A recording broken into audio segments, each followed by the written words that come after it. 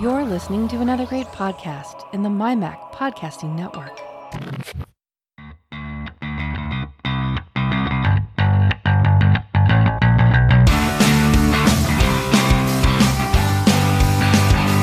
Hello and welcome to the Essential Apple Podcast, a show where we cover the last 7 to 10 days in the world of Apple news, reviews, rumours, roundup, gossip, tech and, well, basically, anything else that catches our eye. This is the Essential Apple Podcast. And joining me this week is Simon from the EssentialApple.com website again. How's your week been, Simon? What have you been up to in general? Well, to be honest, I've been pretty busy at work most of the time, to be honest. I have installed yet another beta this time, Sierra 10.12.4 Beta 4. This time, flawlessly, I'm glad to say, and without issue. So that's been about it, really. Oh, I've forgotten something. Sorry, I've realised that there's been a bit of a breakthrough. You've installed a beta, and if I do this...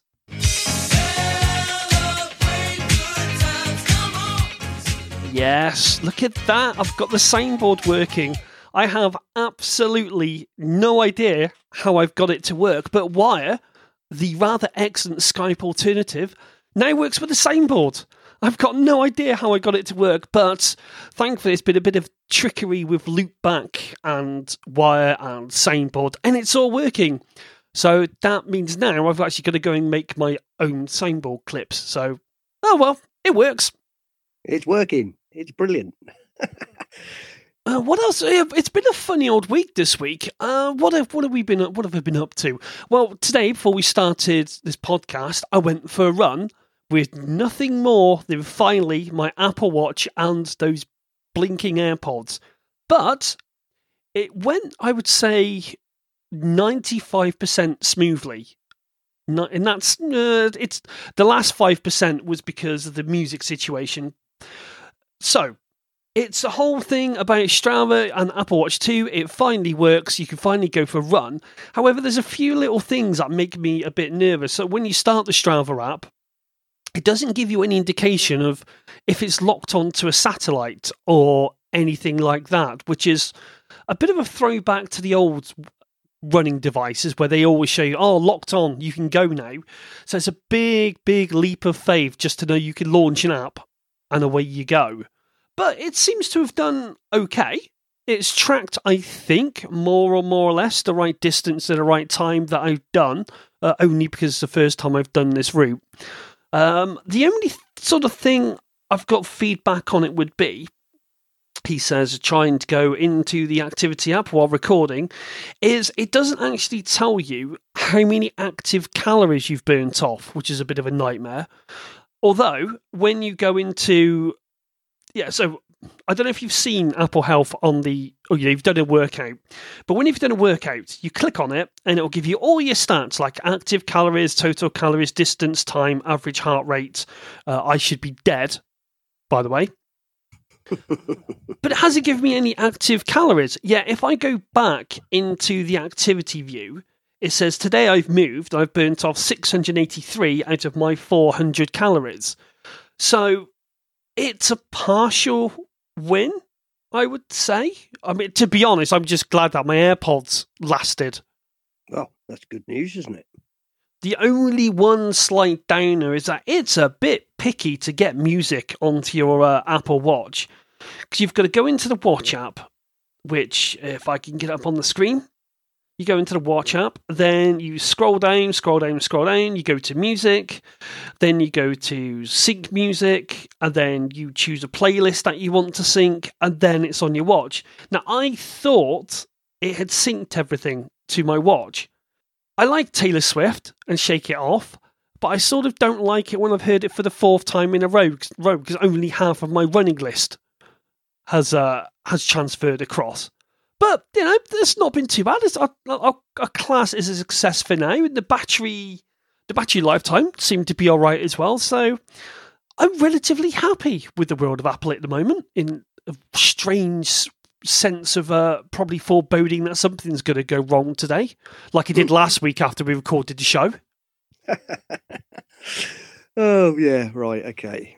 There used to be a word for that kind of portent of feeling of portentous doom, but it escapes me now. I call it's bound to blinking happen. If something goes right, you can guarantee that right round the corner, something's going to come in. Some people call me a pessimist. I like to think of myself as a real world sort of person.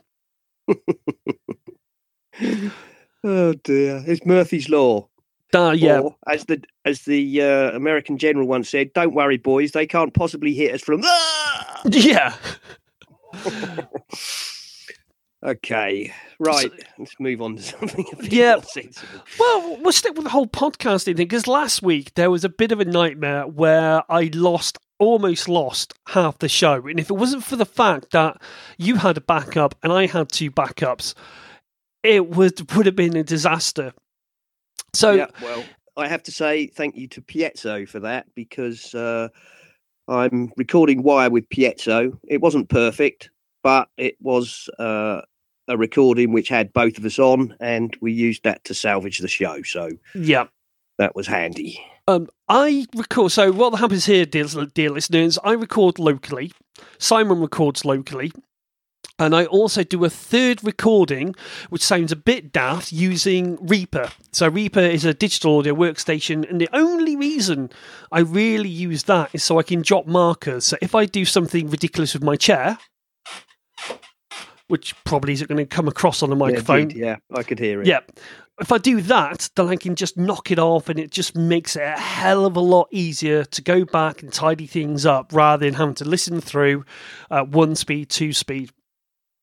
However, when it comes to uploading, it's proving to be a bit of a nightmare, because I use Opinion.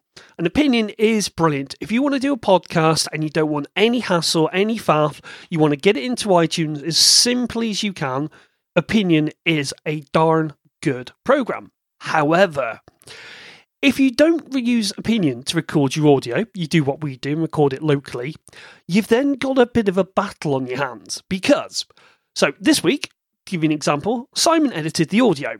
He then sends me the audio to Slack. Admittedly, we could have done this a better way moving forward. So then I've got the audio. Now I need to get that audio from my Mac onto my phone. Now, I could go and find my cable, plug in my phone, but nope, I like to make things difficult. So I thought, right, you know what? I'll do an airdrop, because I don't want the whole hassle of firing up iTunes just to sync a file. Now, you fire that. So you fire, let's try that again. You send that file across via airdrop and it goes open in. Unfortunately, Opinion is not one of the things you can open it in. So, that then means you have to go in, if you do it my way, you then have to upload it to something like OneDrive, Dropbox, or Google Drive. You can't use Mega with Opinion, sadly. And then you have to download it again. Then it does its bit of compression on it. And then you have to upload it again. And that whole process takes ages, especially when you're like me, and for some reason whatsoever, my upload speed, although it's 75k, is absolutely horrendous. Now, admittedly, what we should have done, and this is a very Trumpsian thing to say, what we should have done is we should have just used something like a shared Dropbox account to send the audio backwards and forwards. But it got me thinking this week about maybe changing podcast hosts. And this isn't to say that Opinion has any major flaws. It's just that when you come to post a show, and in fact, this will actually be the artwork for the show, I think, you've got the most tacked on sort of aspect to upload a show and put your show notes in ever. And so what I'm going to do this week is this show, if you go into the show notes, I'm going to paste it as is, either using I'm going to use HTML because it doesn't say if it supports Markdown, and we'll see if it works or not. But we've been having a look at alternatives for podcast hosting, and it is a minefield. So if anyone out there's got any suggestions other than the following, please let me know. Because we're looking at, so far, you've got Simplecast at $12.99 per month, which is basically unlimited everything, I think. You've got Fireside by Dan Benjamin, which is a whacking great big $19 per month. However, you do get quite a few stats and CDN type stuff. Podbean is $14, Libsyn is $15, and then you've got Burberry at $20. What were we going to go for? I don't know, but we are having a trial of Simplecast, or I might just go back to Opinion, because at the end of the day, yes, it's a pain in the ass to upload and download, but it's the power of being free. There's a big draw to something being free. And yeah, because this has been actually quite a good chat. I mean, I don't know if you were monitoring my Twitter timeline yesterday, but I was talking to Kyle, who's appeared on the show. And he's got a rather interesting way of doing his show, because podcast hosting is basically website hosting without the website, but sort of, but yes, but no, but yes. The primary function is to host your file, and so when you send it, link to it via iTunes versus many, many ways, the file pulls down. You could run your own website, but then you've got to use WordPress and tie it all in, and then you've got to look at the podcast plugins that you can do and make sure you're not going to go over your bandwidth, because if you're someone like GoDaddy, I can imagine you're going to get absolutely hammered on your bandwidth allowance. But Kyle has done a very interesting thing. So he doesn't have a blog, but he doesn't. So he uses Simplecast for audio posting, uses Tumblr as a blog engine, and then they use their Patreon page and their subreddit to get their show known. So that's a very interesting take that I might start looking at. Fair enough. But it is, isn't it? Quite surprising, because as I said to you, Mark, explain to me the difference between a podcast host and a website host. And effectively, it would appear to be very little other than, podcast hosts specialize in doing podcasts and take some of the back end drudgery off your hands. Yeah, pretty much. Pretty much. But then I started digging around like you, and you find that there's like Podbean. Podbean seems to be the one that comes up when you search as a big name, but then the one that comes up as the big name isn't always the best, is it? For example, you search for domain name people, and often GoDaddy and people like that will come up all the time, and I've heard some pretty horrific things about them. But Podbean comes up all the time. I mean, they have a starter pack for as little as $3 a month, billed annually, or $5 a month if you pay by the month, which gets you a very small amount of storage and 100 gigabytes of bandwidth. Now, I've no idea if that's generous or measly, but it's very much one man in his bedroom having a go, I think, if you wanted to try it. Have a taster and see if you think you're actually going to ever carry on doing a podcast. But for $14 a month or $12 a month billed annually, they do offer what appears to be a pretty much all-inclusive package.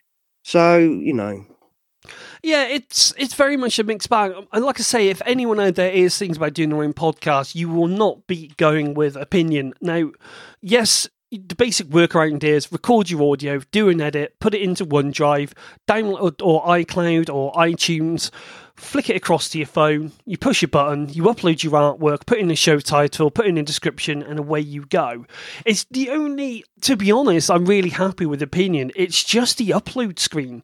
It's the world's smallest text box, and the text box doesn't expand or anything like that. So when you put in all your show notes and everything like that, you never know how it's going to look or how it comes out. And anyone who's subscribed to the show will know that occasionally there's double titles or double numbers, because the box is really, really that small. You can't even literally scroll side to side. And it's all very minor. And again, there's a lot to be said for the price of free. Very much. And I have to say, we're not knocking opinion here. I think opinion is brilliant. But, occasionally, sometimes you have to think, is it worth a few quid, to make life a little bit easier? Maybe it is, maybe it isn't. That's something we're going to have to come to a decision on, isn't it? Is it worth my sanity to have a file that I can upload?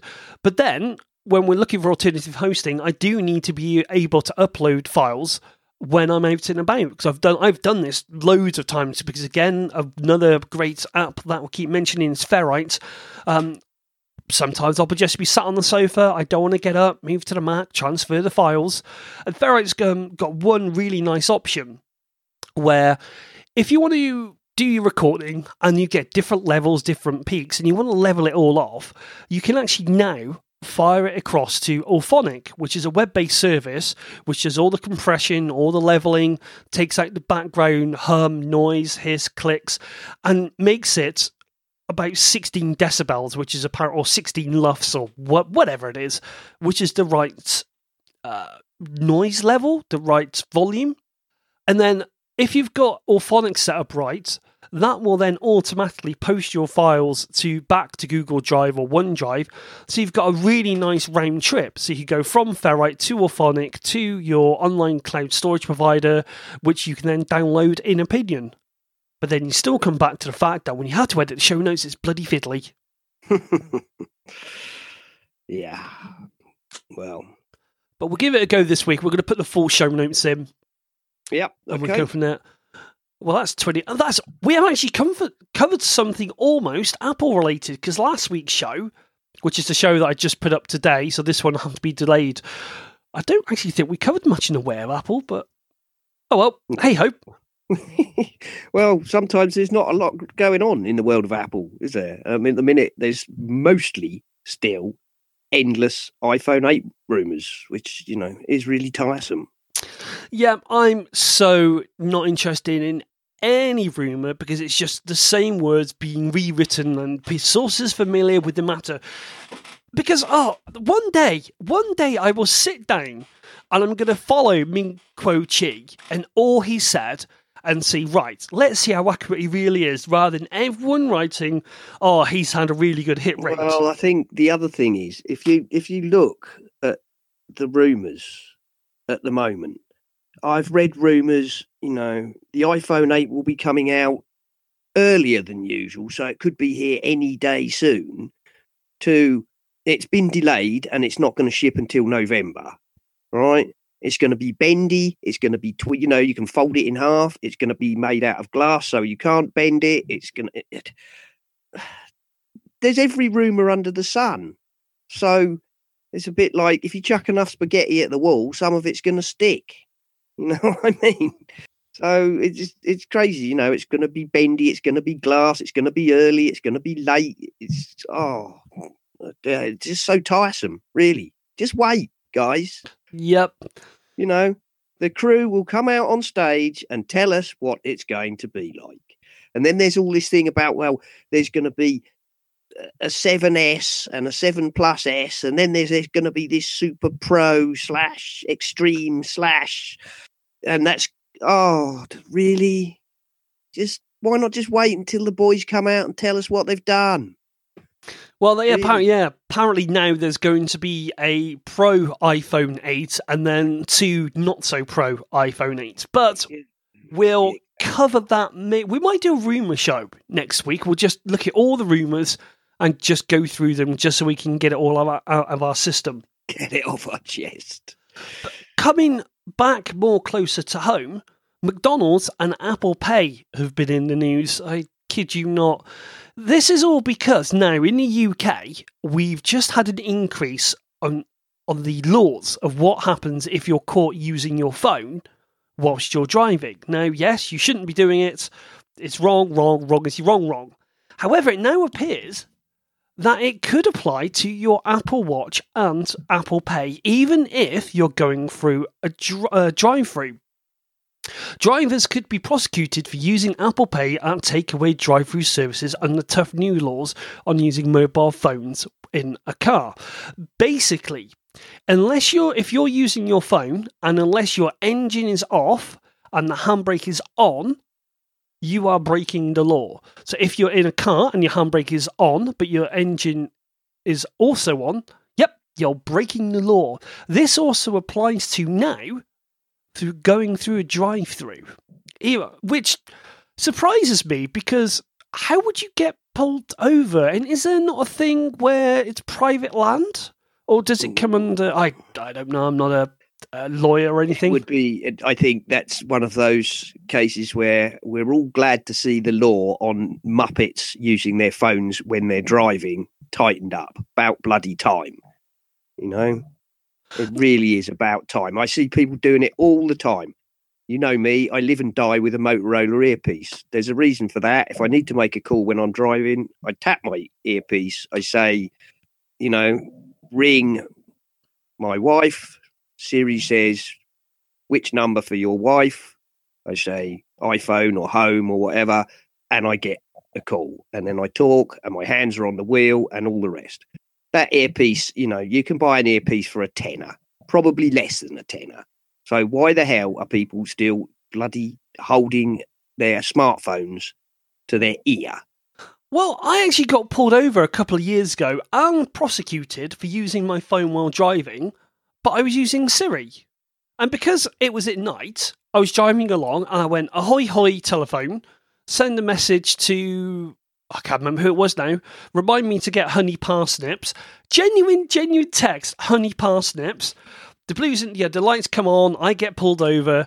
Oh, we're pulling you over for using your phone. And I go, I was using my phone, which I shouldn't have really said. But then I said, but I was using it with hands-free mode. And he goes, well, okay, prove it. Prove you were using your phone without your hands. I said, well, I would love to, but I'm now a quarter of a mile down the road where there was no signal or very, very weak signal. So then, of course, I'm in this situation where I can't actually defend myself. Yeah, I know. However, the thing about using your watch or your phone at a drive-through, I think that would be a matter of that would be a technicality, wouldn't it? You would be technically breaking the law, I suppose. However, I think any copper with any brain cells to rub together would know damn well that would be a rather counterproductive and stupid way to try and prosecute somebody. I didn't stop them. It was like that was it. I was basically done. There it is. There, no defence whatsoever. And I just see, and I said, hang on, you can't prosecute me because your lack of. Because we had this conversation. I said, I'm not being rude, but you're prosecuting me on the back of your knowledge not being up to date in the area of technology. Obviously, I wasn't being that much of an arse. And he said, it doesn't matter because I'm not familiar with this technology. That's it. And it was like, oh, great. There we are. So if you're using your Apple Watch or your phone and you're driving, be careful. Especially if you're going through McDonald's, which is going to be brilliant because it means you have to get to the window, pull the handbrake on, turn off the engine, then to double tap on your watch, stick it out the window and start it all up again. First world problems. Yeah, indeed. Very much so. What do we got next, Alice? So, something completely different. This is a report from 9 to 5 Mac that Eddie Q has recently met with Paramount and Sony executive as Apple mulls a transformative acquisition. I'm guessing this is coming back on the back of this whole Planet of the Apps. Have you seen a trailer for that? No, I haven't, to be honest. But from what I've heard, it sounds like it's a pretty cheesy, Dragon's Den-esque. Well, it takes the notion of an elevator pitch and makes it more into an escalator pitch because you've only got a certain amount of time before the elevator goes from the top to the bottom. Escalator rolls from the top to the bottom to make your pitch, and then you get either a yes or a no, or like you said, Dragon's Den. Interesting style of concept, but the main bulk of this story is it seems that all the big players in Apple are going out trying to woo Panasonic and Sony. So you've got Eddie Q is having meetings with people. Jimmy Iovine And who else is on this list here? Robert Druck? I don't know. All going out trying to make offers. If what this 9 to 5 Mac, let's try this again. Yeah. This running malarkey's done me no good whatsoever. Never mind. We'll do that bit again. Also, you said Panasonic and you meant Paramount. We'll keep it in. We'll keep going.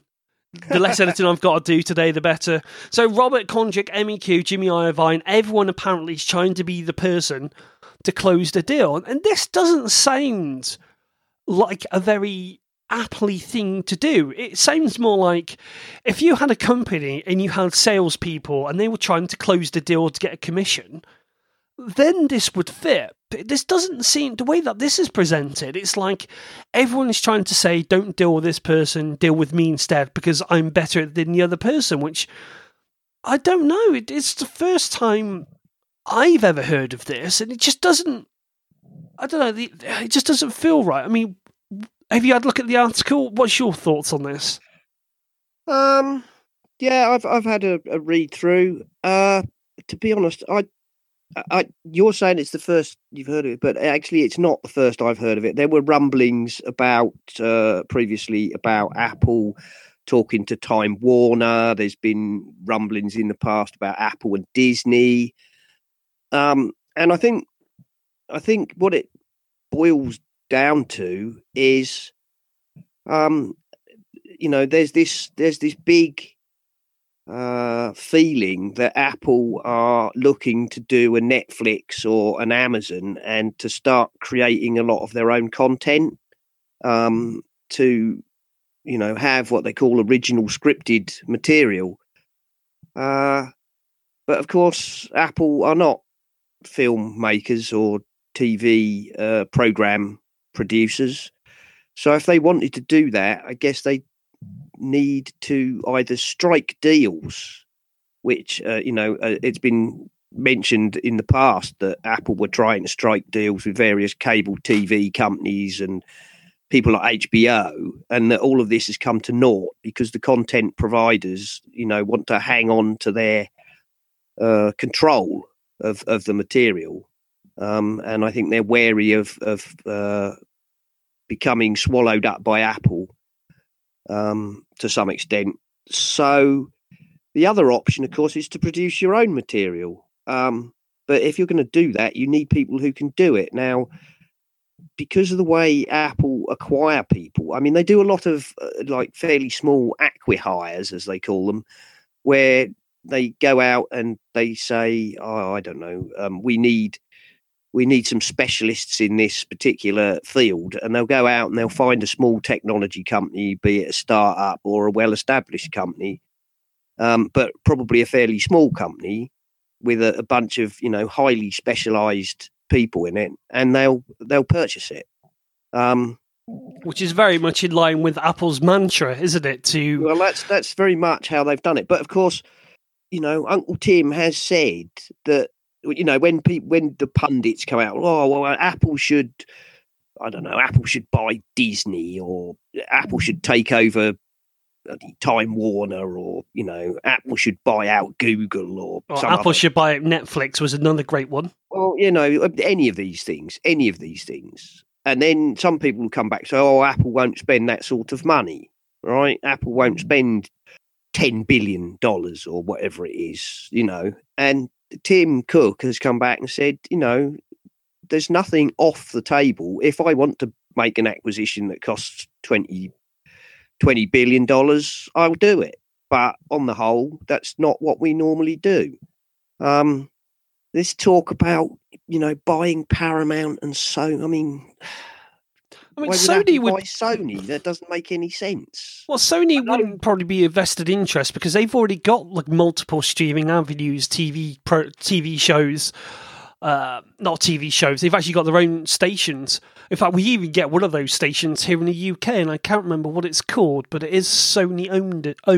And if you go and buy one of the studios, I don't know, say Paramount they're talking about here, but or United Artists or whatever, it still doesn't give you a broad enough portfolio, does it? That's not to say, Apple won't do this, but that just seems a little bit odd to me. I guess in the end, something will happen or nothing will happen. There's all this, it all centers around this supposition that Apple want to do an Amazon Video or a Netflix and produce a load of their own material in order to encourage people to sign up to their service. And I'm not sure. I'm not sure that that's necessarily so. But only time will tell, really, won't it? Short of, me nipping round and buying Eddie a couple of pints and saying, well, slip me the goss, mate. What's going on? I'm not going to find out, am I? It's one of those stories you think, well, where has this come from? Yeah. How do they know that people like Eddie Q and then Irvine have been going to two different places? Because if they're saying that they're battling off against each other, how do they know? I don't think they'd be battling off against each other at all. I think that would be... I can't see that. I don't... I really don't. Tim Cook has built his team, hasn't he? Yeah, that's the key word there, team, isn't it? He's built his team around a bunch of guys. All right, most of them were already there, but he built his team around guys who could work together. And, we're told that in part that's why Scott Forstall, got shoved out. There was the thing about Apple Maps where apparently he refused to apologise, and there was the fact that he was very much, in the original skeuomorphic camp, and Johnny and Tim were much in favour of the new, iOS 10 or 7 Plus. Yeah, the design flat language type thing, isn't it? Yeah, the flat design. That, or a simpler, less skeuomorphic style. But I think, the main reason from the things I've read over the years about why Scott ended up getting ousted was apparently he was prickly, he was confrontational, and he was difficult to deal with. And, it would appear that part of the reason that he stayed at Apple so long was because, Steve liked him, and he was... Well, I think every company's got that person who's been there for absolutely ages and they'll never be got rid of because they just have to be friends with the manager. Well, yeah, in this case, I don't, but I think it was partly a case of he may well have been, prickly and confrontational, but then so sometimes was Steve. So, they had a relationship that meant that some things were overlooked perhaps, or however, the truth is, when Steve was gone, Scott, I think, was probably lined up for the door, and he didn't do himself any favours by clashing with Tim and allegedly one or two others of the team, and effectively painted himself into a corner and got shown the door. I know that feeling very, very well. I'll chat to you after the show about that one. But, but the whole point is Apple's, top level team are that. They're a team. They work together. I've seen, and that's it. They work as a team. A lot of them are best mates. They go around each other's houses for barbecues and all that sort of thing. And so this whole Jimmy Iovine and Eddie Q are, battling against each other to get the best deal just seems like a load of old Yeah, rubbish. It's Craig Federighi and Phil Schiller. Yeah. That's the ones. Apparently, those two are apparently, BFFs for life and all that. And why not? I mean, let's face it. Let's be honest. despite the fact that they, are very high-powered executives and get, fabulous remuneration, in the end, when you work at a place and you work with some guys for a long time, why would they not end up to some extent being your mates? Because, a lot of us spend more time in the office with our work colleagues than we do with our wives. Yep. So, there's a good chance, isn't there, particularly in a very small team, unless you really dislike somebody, you're going to end up being pretty chummy. That is the way of the world. Again, I've got many stories about that, which probably aren't suitable for this podcast. Not suitable for this time of day. No. Or for an unexplicit tagged. And I'm looking forward. Speaking of TV, two things. There's a new episode of Top Gear on today in the UK, which is not the Grand Tour, it's a UK one. So I'm just sort of like thinking, is it too early to have a glass of wine? I'm going to do next week's show with a glass of wine. And secondly, this brings us on to another story where those dang Americans, I lived a dream of cord cutting. In fact, the only time this week I've had the TV on was to watch the darts, because it's the Minehead Open here in the UK. And that's the only time I have fired up my TV, because Netflix does seem to be doing a decent job, although it's becoming a little bit overrun with Netflix originals that aren't sort of grabbing me. That's just me. I'm still wishing, and we're all wishing, that Amazon will one day have an Amazon TV app where you can actually watch things on a big screen without having to use their stick. Sorry, you can probably hear the chair croaking away in the background there. Yeah, but I'll have to say, I wish that as well, because obviously I have Amazon, and Amazon have some really good content. They have some really, really good content, but obviously you can't get it direct through your Apple TV. However, I find, in my case, the best way to get Amazon TV onto my big screen is to use my iPhone and then AirPlay it to the Apple TV. And that works much better from my phone than from my laptop. If I do it from the laptop, I tend to get, stuttering. I don't know if that's because my laptop's older or because when it downloads stuff to my laptop, it sends a higher resolution copy. I don't know. But it streams flawlessly from my iPhone to my Apple TV. So if I want to watch Amazon, that's how I do it.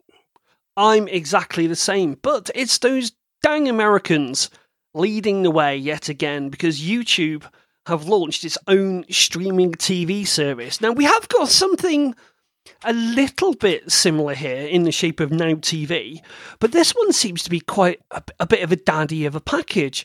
You've got ABC, CBS, Fox and NBC, roughly 35 cable channels for $35 a month.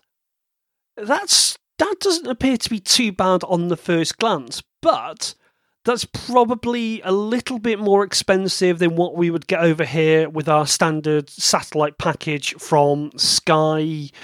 I'm trying to think I don't know what the package would be called these days. But family package, is it? Or the entertainment package? But Sky is due to drop their they're due to drop their app next year, where literally you will be able to get the entirety of Sky via an Apple TV or an app or another box, hopefully next year, so you won't have to have a satellite dish. But I just find things like this very interesting, that it's interesting in the sense that they're still bundling packages together. So what happens if you don't want Fox and you just want ABC? Well, you can't just have that. So we're still stuck in this thing of they're taking the traditional model of bundling things together, but now just shoving it through an internet connection. And let's just hope that people that have these internet connections have got unlimited, because I know of several people who haven't got unlimited broadband, and they were quite surprised when their bill came through. Yeah, you. Well, that depends on your provider. I have to admit that when I first joined PlusNet, that wasn't unlimited. But they would send me, an email or a text saying you're nearing your cap, and then you could say, "Oh well, I'll spend another £5 to top it up." Yeah, but and obviously that depends on your provider. Some providers, I guess, just say, "There's your cap. You've blown through your cap. Bad luck, mate." Oh, and here's a huge stonking bill for overrun. I've just been doing some more research, and yes, there is a DVR style recording for your favourite shows with an unlimited space in Google's cloud, and apparently the ability to skip over ads. I don't see that feature making it to the end if this is just a beta sort of testy demonstration. No, but you can skip over the ads. Well, they might do that 5-second thing, where you watch an advert. Executives will be having an apoplexy. Again, YouTube has taken a big hit in my life at the moment. I seem to be just tuning into YouTube on the Apple TV, even though the interface isn't the best. I'm watching a hell of a lot more of YouTube than probably I ever have before, and it's the closest I think I've ever got to customizing my own TV experience, because you go out, you find someone, you subscribe. The 8-Bit Guy, I love the work that he does, where he basically rips things down or show you how things work. And it was the other night, and I had a bout of insomnia and was trying desperately to get to sleep, but I was riveted by the fact that back in the oldie days, you used to be able to get a camcorder that would record video onto a cassette tape. Yeah, now granted, the quality was shockingly bad, but when you see how it works and how it all gets ripped apart and the technology behind stuff back then, you just can't help but get addicted to it. Well, I have to admit, I'm not a big YouTube watcher. That said, my kids use YouTube all the time. My boy watches endless shows on YouTube, so maybe it is the future. One day, it probably is the future. Yeah, I'll be honest. It's just that I'm a crusty old geezer being left behind. One day I will finally get around to posting my review of set of headphones. The reason I'm laughing is because I thought in my head this was going to be fairly simple. I thought, how hard can it be? And it was something like 4 hours for maybe 3 and a bit minutes of video. So I might actually put that up on the Essential Apple YouTube video as this is what could have happened. And I'll tell you what, Mark, talking of feeling, like a crusty old geezer, longing for the days gone by, what about the fact that AIM is apparently cutting its access for third-party apps? Oh no! Next story. When he said crusty old geezer, I thought, are we dropping into Nemo's hardware store already? No, that's a bit naughty. No. This is a very much like we're AOL and we want to be more like Twitter and restrict third-party APIs. Strange. I mean, apparently, it looks like AOL will soon cut off third-party access to its famous instant messenger service, which apparently turns 20 years old this year. Well, does anyone actually out there still use? Well, I've no idea. I mean, quite rightly, the guy who wrote this article at Gizmodo points out that Adium users at least got a brief warning when they signed in on Wednesday morning, explaining their AIM access had less than a month to live. So far, it's unclear if and when other third-party messaging services such as Pidgin and Trillion, etc., will notify their users. However, Ars Technica spoke to a former AOL employee who said that the company was shutting down its chat protocol since the number of users had fallen to single-digit millions. Oh, no. And that maintaining Oscar had become prohibitively expensive. Apparently, the service will remain on life support through AOL's standalone apps for Mac OS and Windows and mobile apps. But the truth is, as this guy is quite right, the main reason that AIM is probably still alive at all is that apps like Adium and Trillium and what was the other one you just mentioned there? Pidgin, yeah, and various others, aggregators, as we've talked about in the past, allowed you to have, AIM, MSN, ICQ, blah blah blah blah blah blah, all together in one app.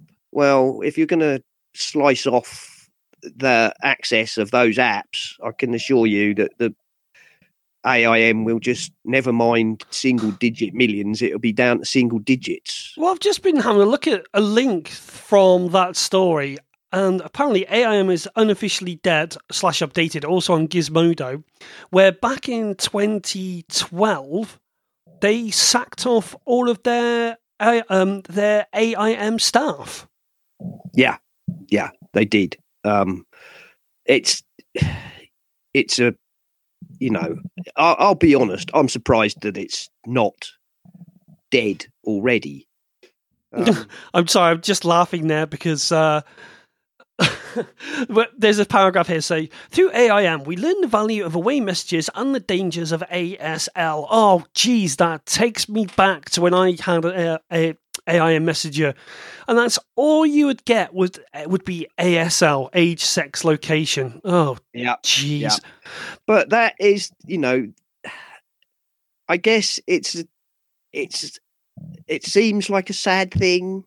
You think, because we all have, those of us of a certain age have fairly fond memories of, MSN and AIM, because they were the Twitter, and that was the social life of my teenage years, was having MSN and all that sort of stuff. That was the internet of the time. So we feel sad if we hear that it's going to die, but the truth is, all things come to an end. Nostalgia. It's just nostalgia. Would you, if somebody said to you, "Oh, you can hit me up on AIM," you'd probably just laugh.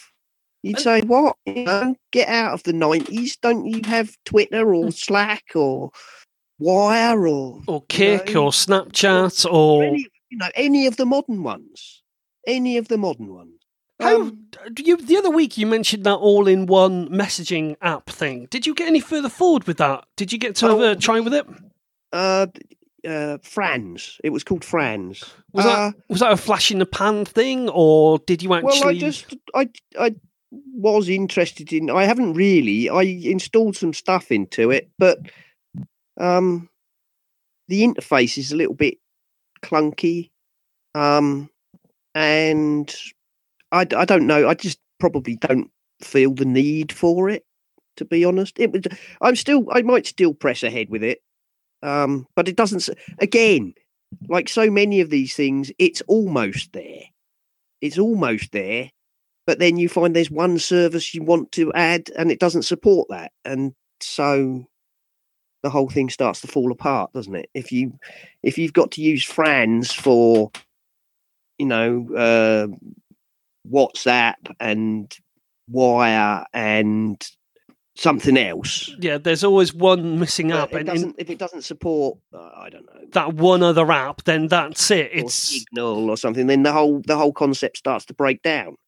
Because if you've got to use multiple apps, well, what the hell? Why not just have all of them open anyway? Yeah, I used to have this thing where it's like, oh, great, so you're on you're on Skype, but I'm not on Skype, but you're on Slack, and I'm on Slack, but you're not, and now I'm in Quip and you're not, and it used to really annoy me, the fact that there were so many people on so many different platforms, and I almost wished for just to have those days back of Microsoft Messenger or MSN Messenger back in the day.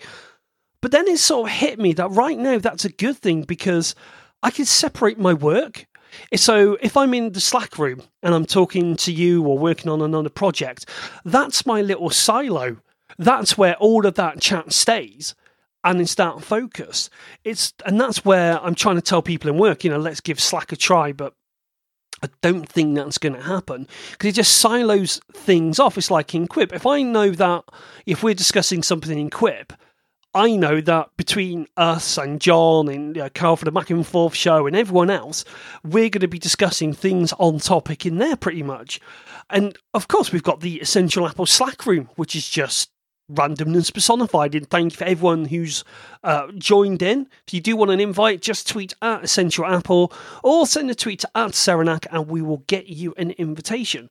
So I've gone like a complete 360. I really enjoy the fact that I do have all these different mechanisms to try, because in a way it just helps me organise my life. Is that something that you share, or do you wish to have go back to the good old days of one chat to rule them all?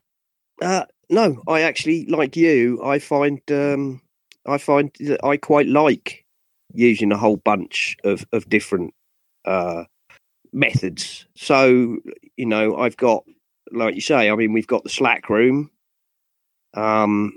which obviously focuses mostly around, Essential Apple / podcasting / anything else. And anything else. And of course, just general stuff that guys and girls come across and throw in there, links and jokes and whatever else. And then we've got Quip, which we use, obviously, mostly for show notes and other, website articles and things where we can collaborate on editing those. And that, like you say, that kind of silos that off. So that's, that's kind of website and podcast editing stuff. And then Slack is just more general. And then I've got Skype, for a lot of my personal contacts. We're using Wire. We're using Wire for the podcast. I have to admit, I'd really like to use Wire for a lot more things, but at the moment, it's just a matter of convincing people to let go of Skype. Yep. I've just now, in the first time in probably 20 hours of usage, I had my first probably 1 second audio glitch. So, and I know with Skype, and I know it's very, people like it, but I'm even wearing my Wire t-shirt, which again, I'm going to... Funny you should say that. I'm wearing my grey Wire t-shirt with the little Wire bot on the front. And if you are listening, go and do a tweet to @Wire saying you heard us on the Essential Apple show. And in fact, I might have an idea for a very tacky giveaway. This will be the tackiest giveaway in the history of podcasts. We'll do that next week. Excellent. Well, this actually brings us nicely on to our next story about, the iPhone 6 is making a comeback. Yes, that veritable powerhouse that I've only just got rid of mine is coming back. Not only is it coming back, but it's also coming back in a gold edition. The 32GB limited edition is going to be released by mobile telecom operator Taiwan Mobile. It's begun taking pre-orders for a limited gold colour iPhone 6 32GB to be launched in the Taiwan market on March the 10th, according to TWM. Interesting. Obviously, someone in Apple has suddenly discovered a bit of stash of the old iPhone 6. I thought, right, now's the time to get these out the door. Interesting. It's still a very... in selected markets. Yeah, it's kind of the way of saying, this is going to be cheap, but it's not good. That doesn't even make sense, because the iPhone 6, why... 32 gig isn't a lot, but then again, we don't know the Taiwan market. But then, to make it gold, it's not exactly going to make it a cheap phone? Well, the gold... there's no premium, is there, to have gold or rose gold or get over space grey or silver? No, that's true. That's true. So, and I think gold, we keep being told that the Chinese, the Asian market, have a particular like for gold phones. I believe it's, gold is associated not only with, gold and good fortune, but a whole, it has a whole kind of cultural good feeling about it, I believe. And that, whereas in the West, a lot of us like our phones to be black or, techie looking, don't we? We like them to be black or silver. and technical looking. But in Asia, I think they have a great liking for gold and the rose gold ones. So, slightly. I guess I think the main point, almost certainly, Mark, is to offer a lower cost alternative. I love gold. I've been dying to find that sound clip.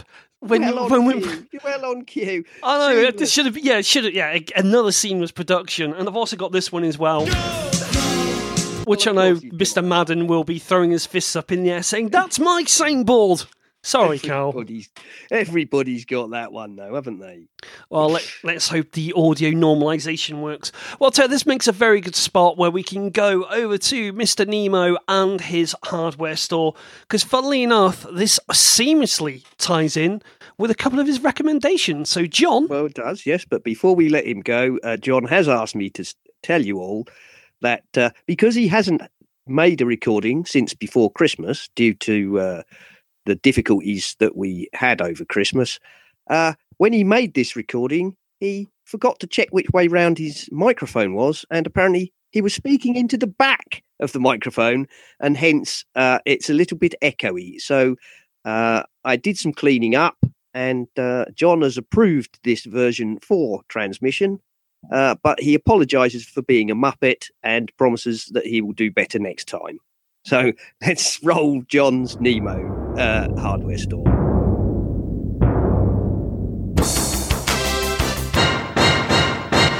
The clever people at iClever, that's ICLEVER, and we are using their Amazon page, so follow our affiliate link and make sure you check out the links on our show notes for the UK, in addition to the USA material I'm describing.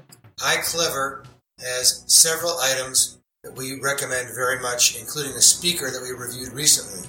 A couple of weeks ago, I purchased a bunch of wall chargers, 2, 3, and 4-port wall chargers from iClever. And then a couple of days after that, the company sent me some items for review. The first one is called the Boost Cube, BOOSTCUBE, Boost Cube Dual Port USB Wall Charger, model IC-WB21W. It's a small 2 USB, 1 AC plug for charging up your USB devices. And it goes in your pocket, goes in your purse, goes in your tote bag, and gives you full power for both devices. But they make them for 2, 3, 4, every different capacity of USB output that you want.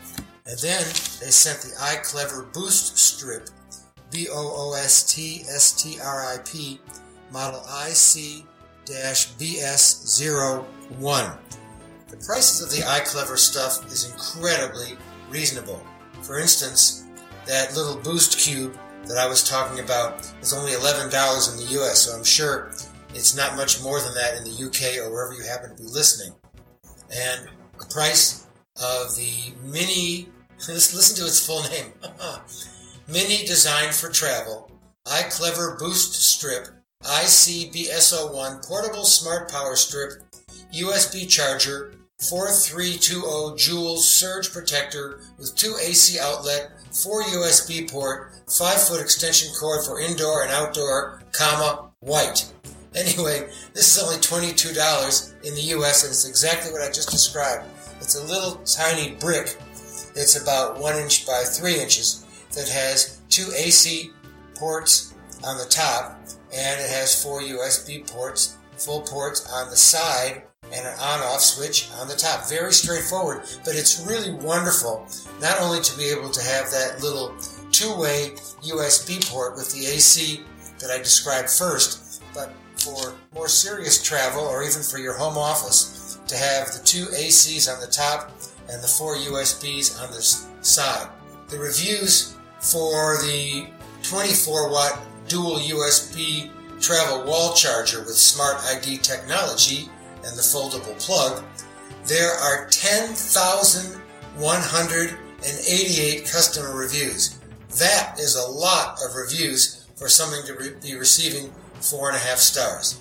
Comes in white, comes in black, 4-way USB output with the 2 AC plugs on the top. That comes only in white. So excellent pricing, good quality, well done, iClever.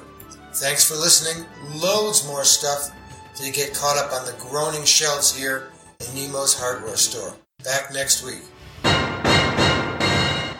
Cheers, John, once again for another Nemo's hardware store. Now, looking at the notes here, the mini design for travel charger boost strip IC-BS01 deep breath time portable smart power strip / USB charger, comma, why did I say comma? You can tell I'll be doing dictation this week.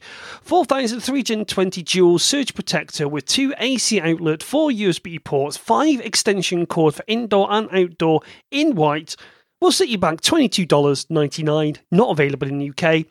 You've got the iClever Boost Cube 4.8 amps, 24 watts, dual USB wall travel charger with Smart ID technology, no idea what that is, foldable plug for iPhone, iPad, Samsung, Galaxy, HTC, Nexus, Moto, BlackBerry, Bluetooth speaker, headset and power bank in white for $10.99. I love those Amazon descriptions where they just put bait into them. Just so snappy, isn't it?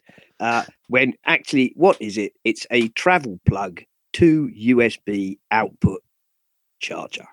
Which is all you need. And again, that's $10.99 and also not available in the UK. Yeah. But we'll go and see if there are some other bits and bobs I can find to plug that gap. Yeah. I think you'll find that iClever have a fairly good selection of items. I'm not sure all of them are available in the UK. For example, the travel wall charger quite obviously is not available in the UK because it wouldn't be any good to us because it's like a wall charger, but it has fold-in prongs, which is very nice. But obviously, if you were to use that here, you'd have to have another travel plug to plug your American 2-pin plug into, which would kind of defeat the object, wouldn't it? It still scares me, the fact you plug the 2-pin plugs in America in Europe just scare the living bejesus out of me. It's like because you can put it in one way and the other way, and you just think, no, yes, admittedly, I'm very ignorant of how it works, but it just scares the living Jesus out of me. And of course, you'll find all these products via Amazon, where we have a handy dandy Amazon link. And if you go to Amazon via our link, we get a very, very small amount of kickback from Amazon. We get a small amount of commission. I'm not going to lie, it is small, but it really, really does help. It's helping to cover the new podcasting host, which hopefully we're going to go to. It's going into buying cables where I could plug my iPad into my mixer, which is what I bought the other day, only to realise I'd bought the wrong one. However, I had used my Amazon affiliate link. Well, actually, no, I didn't, because I can get told off for that. But we'll skip over that. So yeah, if you do go to Amazon, if you do shop at Amazon, wherever you are in the world, the links that I use for the show are geolocational aware. So if you're in America, you click the link, it will take you to your store. France, Canada, UK, click on our link, and it takes you to that very place. And also, a huge shout out to our Patreon subscribers. We love you. We really do. And if you subscribe to us via Patreon, we will sing you a song. And if I had it queued up, I would do the example, but I might have to find that in the post. Well, we could always send them the one of Carl singing the Trump Apocalypse song. I've not heard that one. Did you not hear Carl sing the Trump Apocalypse song on my Mac? Oh dear. The last time I heard... Oh, blimey, I just pressed the space button on my on the file then, it just blasted my ears off. The last time I heard Carl sing was his Duty Free song, which, if I could find that one, I'll put that in the show notes as well. What else we got in the news? I don't even know how long we've been going for because my recording times are completely off today. What have we got here? So Google are going to call time on the Pixel laptop. The so-called MacBook killer, the very, very premium priced Google competitor, is dead. In a small meeting with journalists at the Mobile World Congress in Barcelona, Google's senior vice president for hardware, Rick Osterloh, dropped a bit of news saying that it looks like the Pixel laptop, Google's premium Chromebook, and the original product bearing the Pixel name is going to be dead just after 2 iterations. Now, you've put a note here saying that to you, the Chrome OS is a spiritual child of the netbook fad. The idea of paying MacBook Air prices for a net browser-based machine seems like an obvious fail. I've got to agree with you on that one. It's, yes, having really nice design hardware is great, but it's the equivalent of when you've got an iPhone with no data. It just becomes an expensive thing to look at. Yeah, well, I mean, to me, I just got the whole feeling that the Chrome OS, which is popular and is doing quite well. People like Chromebooks. A lot of people seem to like Chromebooks. But of course, one of the things that people are drawn to with the Chromebooks is the cheapness. You can go and buy yourself a Chromebook for sub £200. And certainly sub £300. And it's very much to me the spiritual successor to the netbook. I mean, one year the netbook was the thing that everybody had to have. Oh, Guy hated them. And then it was dead. Oh, they're rubbish. Well, actually, I suppose the fact that a lot of people thought they might be, small, cheap laptops, and I mean, some of them were. Some were better than others. But I'm sort of wondering if this has anything to do with pulling back a little bit, because to concentrate on not what they're good at, because the Pixel was a very good machine, horrifically expensive and you could say this about the Mac as well, for what it does. But now Microsoft are getting into this Windows cloud, which looks like it's going to be an answer to Chrome OS. You may wonder, thinking that, are they pulling back on this just so they can focus more, double down on Chrome OS? Maybe. I just think the truth of it is that the Chrome OS is successful. People like Chromebooks because they're cheap. And yeah, paying top whack premium prices for a Pixel Chromebook, it just struck me as very much for the rich and the show-offs. Yeah, but that's you can level that argument at the people who buy some of the Mac range as well, really. But at least, yeah, I know, controversial. No, but I'm just saying, you regardless, you're kind of in between a rock and a hard place, aren't you? If you're an Apple Mac fan / user, because the Apple range is what it is. It's premium kit, and that's the price. And if you don't like it, hard luck. But with the Pixel Chromebook, that was MacBook Air money. And as I'm saying, you can go online, Amazon or eBuyer.com or whatever, and pick up a perfectly good Chromebook for 250 notes. So no, it just struck me as a dead loss, really. I'm surprised that it made 2 iterations, to be honest. It's always struck me as one of those things that I'd like to... I would never recommend it, but it's one of those things that if I had the opportunity to use one, I'd like just have a bit of a tinker with one to see what it's like to use. I mean, I could see its advantage. It's... Technically, it's an iPad-y style thing with a keyboard, and I can hear people shouting at me now saying it's nothing like that at all. But you're right, it wouldn't be something that I would buy, but it would be something that I'd go, you know what, I'll have a go with it, I'll have a play with it, and I could pretty much almost guarantee the fact that I'd be coming back to my Mac pretty darn sharpish after a while. But you see, Mark, you and me are not really the target audience, are we? No. The Chromebook is much like, your iPads, is pitched very much at the people who spend a lot of their time online. But what are they doing online? They're doing their email, they're doing their Facebook, they're doing their Twitter. Yeah. They're doing their general, fairly, let's be honest, fairly lightweight web stuff. And the whole idea, as far as I can see, of the Chromebook was to say, let's strip away all this other operating system gunk, right? All this ability to run Microsoft products or Adobe products. What we're building is effectively a thin client for the web. I would actually like to use it when I try and do my famous I'm going to only use my iPad for a week tests and see how it would work, like as a sort of iPad replacement. So I think, I think for a lot of people, it's probably a very viable setup. Why for years and years did everybody have a PC at home? Because they wanted to get on the net, and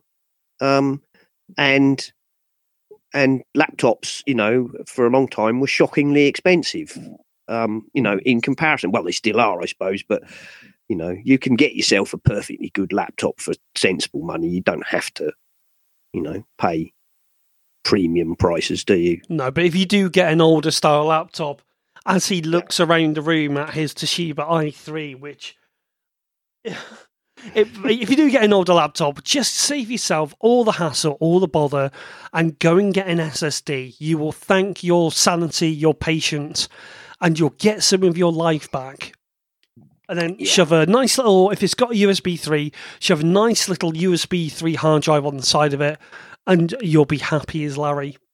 Yeah. So there we go. I think that was, that sums it up really, that, I think the Chrome OS is probably all right. I've never used it. I think it's probably, it's more of a competitor to the iPad, I think, than it's a competitor to most people's laptops. And I think for a lot of people, it's a very viable option. But yeah, I just can't. I could never see why you'd want to go and spend £1,000 on a Pixel to do that. No. Well, true, but funnily enough, in yet another seamless style link, this can lead us on to our final story. For those of you that have a MacBook and you've a certain penchant for a Marvel hero, you can get an Iron Man suit for your MacBook. Well, yeah, I think that's more of a...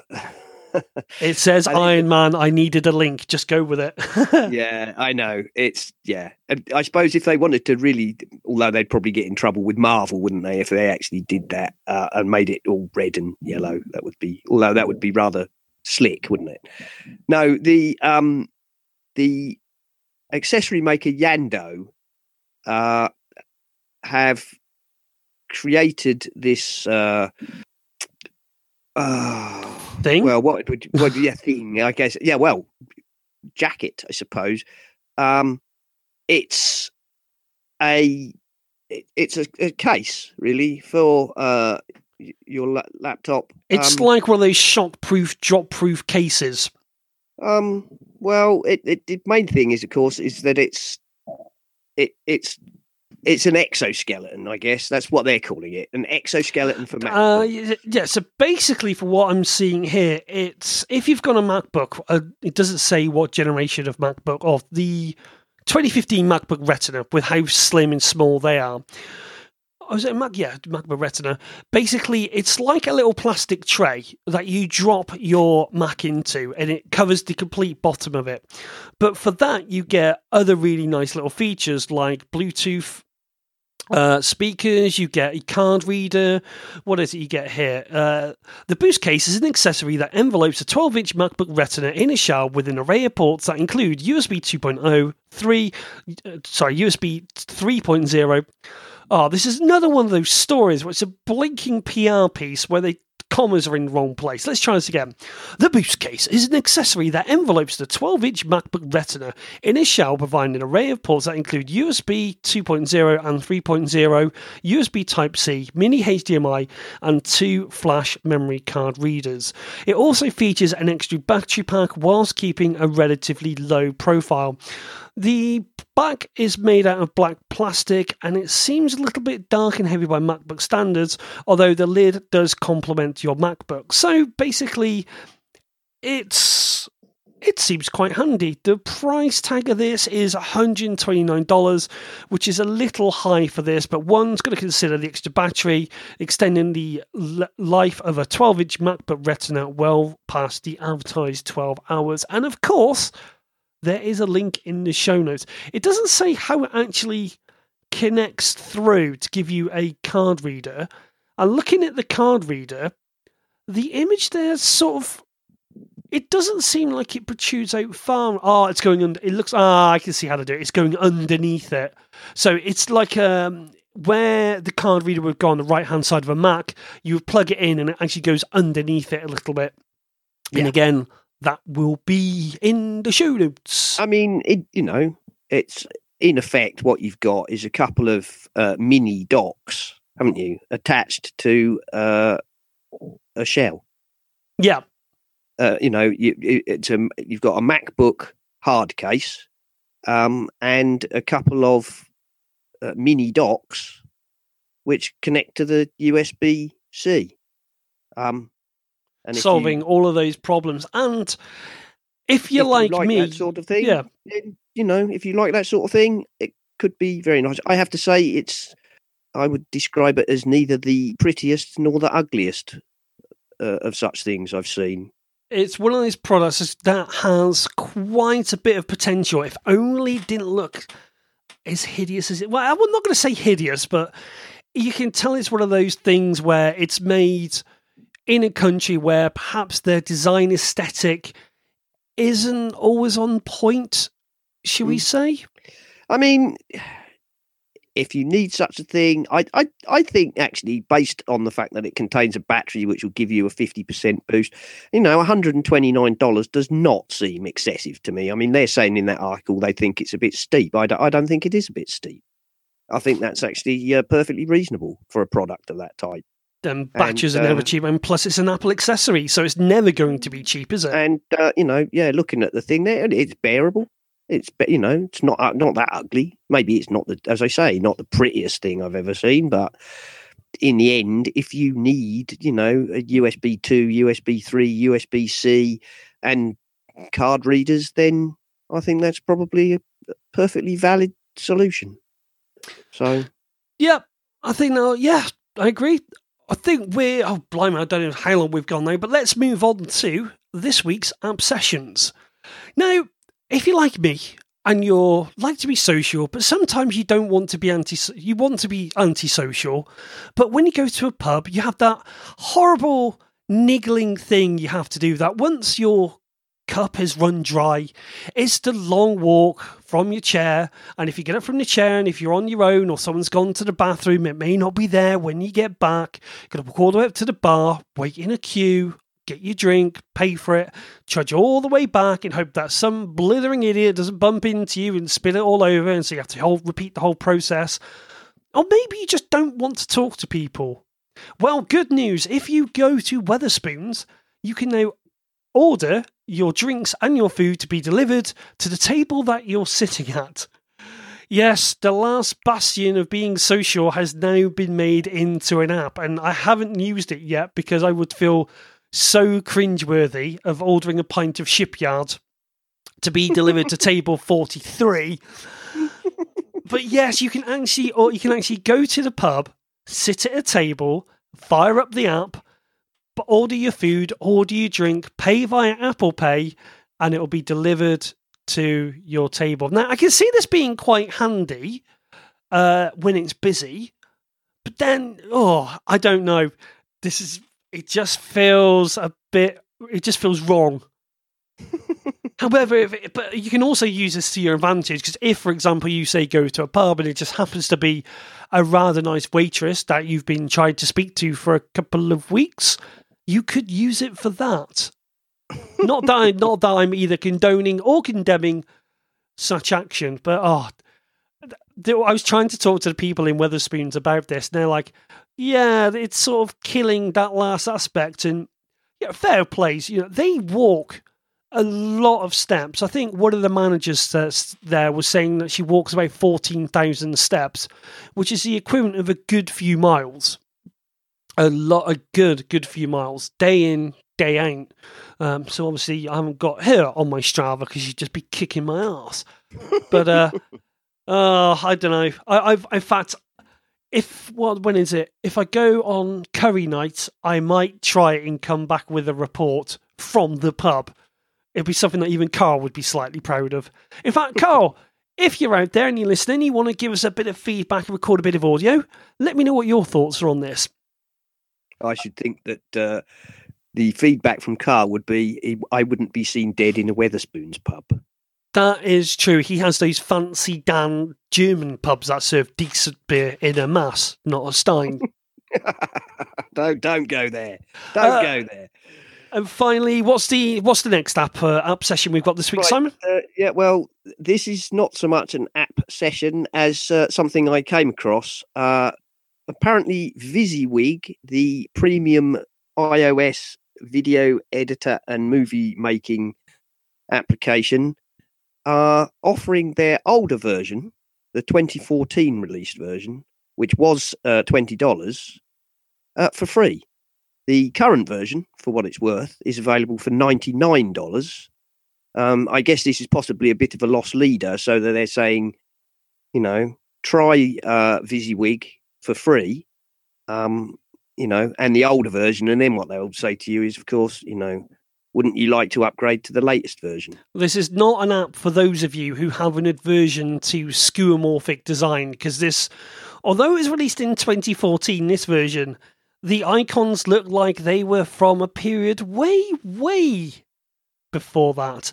And of course, this is basically a free giveaway because the new 2017 version is a whopping $99. And just looking at the review now, and it says, if white screen on first launch, please force quit VisiWig and restart the app.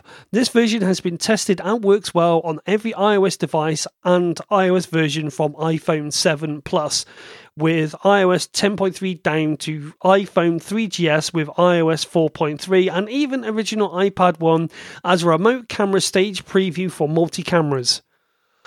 Oh, Lord, try that one. So, that might be interesting if you could do multi-stage cameras, so I might give that a go. It's available for free. How long it will be free for, I can't say, but it is currently available for free. So if you're into video making and editing on your iOS device, it might well be worth a look. And you know what? I think on that note, we've got a show there. I think that'll do us for this week. So again, Simon, thank you very much for coming on the show this week. If they want to get a hold of you, how can they get a hold of you? Well, of course, the best way to get hold of me, Mark, is to use my @Serenak on Twitter, and that's SERENAK. Of course, we are also on Google Plus, and we have the Slack. Anybody who wants to join us in the Slack should just get in touch, and we'll get you an invite. Oh, that reminds me. If Pitchforks is out there, did you get your invite? Let me know. I'm catching up on all my tweety type things. We also, of course, do have a Facebook page, which I haven't visited because I don't do Facebook, but apparently Mark's going to give me a login so that I can visit that and post various bits and pieces on there, as well as on Google Plus and Twitter and website and everywhere else. And that's about it, I suppose. Excellent. Cheers, Simon, once again for coming on the show. If you want to get a hold of me, the voice behind this nonsense, you can get hold of me at Ocean Speed on the Twitter. If you want to follow the website, so when we post a new show, when we post an article, review, and hopefully we've got some things coming up on the back burner, that's at Essential Apple on Twitter. We are available on iTunes, Opinion, Overcast, Google Play, Direct Download, RSS, Fireside.fm for now, Simplecast for the next 14 days, and any other place we can share this nonsense. And we would love to hear back from you. We haven't had... In fact, where is it? I'm going to try this now. He says, trying to fill time. There it is. It's sad, so sad. It's a sad situation. And it's getting more and more. I've got no idea what it's going to sound like with me mucking around with the ducking, but we've had no feedback from anyone in forever. So if you want to be the person that breaks that duck, who reaches out to us and says, you know what, chaps, you're doing something, it doesn't have to be good, go and leave us a review on the iTunes store, because it's getting a bit lonely. It's getting a bit cold in there. And of course, if you use Overcast, click on the recommend button. Not that we're going to get anywhere, but, you know, you never know. And so, until next time, thank you very much for listening. Thank you for letting our nonsense take up your precious space on your storage device. And we will see you next week. Indeed we will, Mark. And I'd just like to say thank you once again to Wire, who provide us with this lovely platform. Yes, a big, big thank out to them, because even with my creaky aging kit and my internet connection that seems to be from the 1980s, we've been relatively rock solid. And cheerio, everyone! Cheerio! Hi, I'm Bart Buchholz, host of the Let's Talk Apple podcast. Every month I gather together a panel of Apple followers and we digest the month's Apple news. Our aim is to step back and take a 40,000-foot view of all things Apple. We're the perfect complement to the many great daily news shows out there. Listen and subscribe at www.lets-talk.ie. Oh, by the way, if you're quite good at cooking, if you were cooking duck in a slow cooker, the recipe says fry the duck for 10 minutes skin side down to render the fat. Then cover with corn flour, put in the slow cooker and do everything else. Would you actually take the fat off once it's been sealed or seared or fried or whatever it is? What you're doing there, right, because duck is quite fatty and the fat is under the skin. Right? Because they obviously being water birds, they have a layer of fat under their skin to help insulate them. The same way as seals and whatnot have blubber. Right. When you cook it skin side down in the pan, you want to put it in the pan and press on it as well with your spatula to try and you're trying to do two things. One, you want to make the skin slightly cooked and crispy, but the other thing you're doing is driving the fat out. It will come out from the skin and get into the pan. Then you drain the meat off, because otherwise, if you're going to put it in the slow cooker and cook it that way, it will render down. The meat will be fatty, and also what renders out of it will go into the sauce, and you'll have a very oily gravy. Right. So then, should I then? We'll probably put this in the after show section. Should I then, near the end, take the duck legs out, rip off the fat, sort of shred the meat a bit, and then just put it back in for a small while? Would that be... You could do that if you wanted. There we are. Cooking on the Essential. Let's see any other tech podcast go into such nonsense as this. You could do that.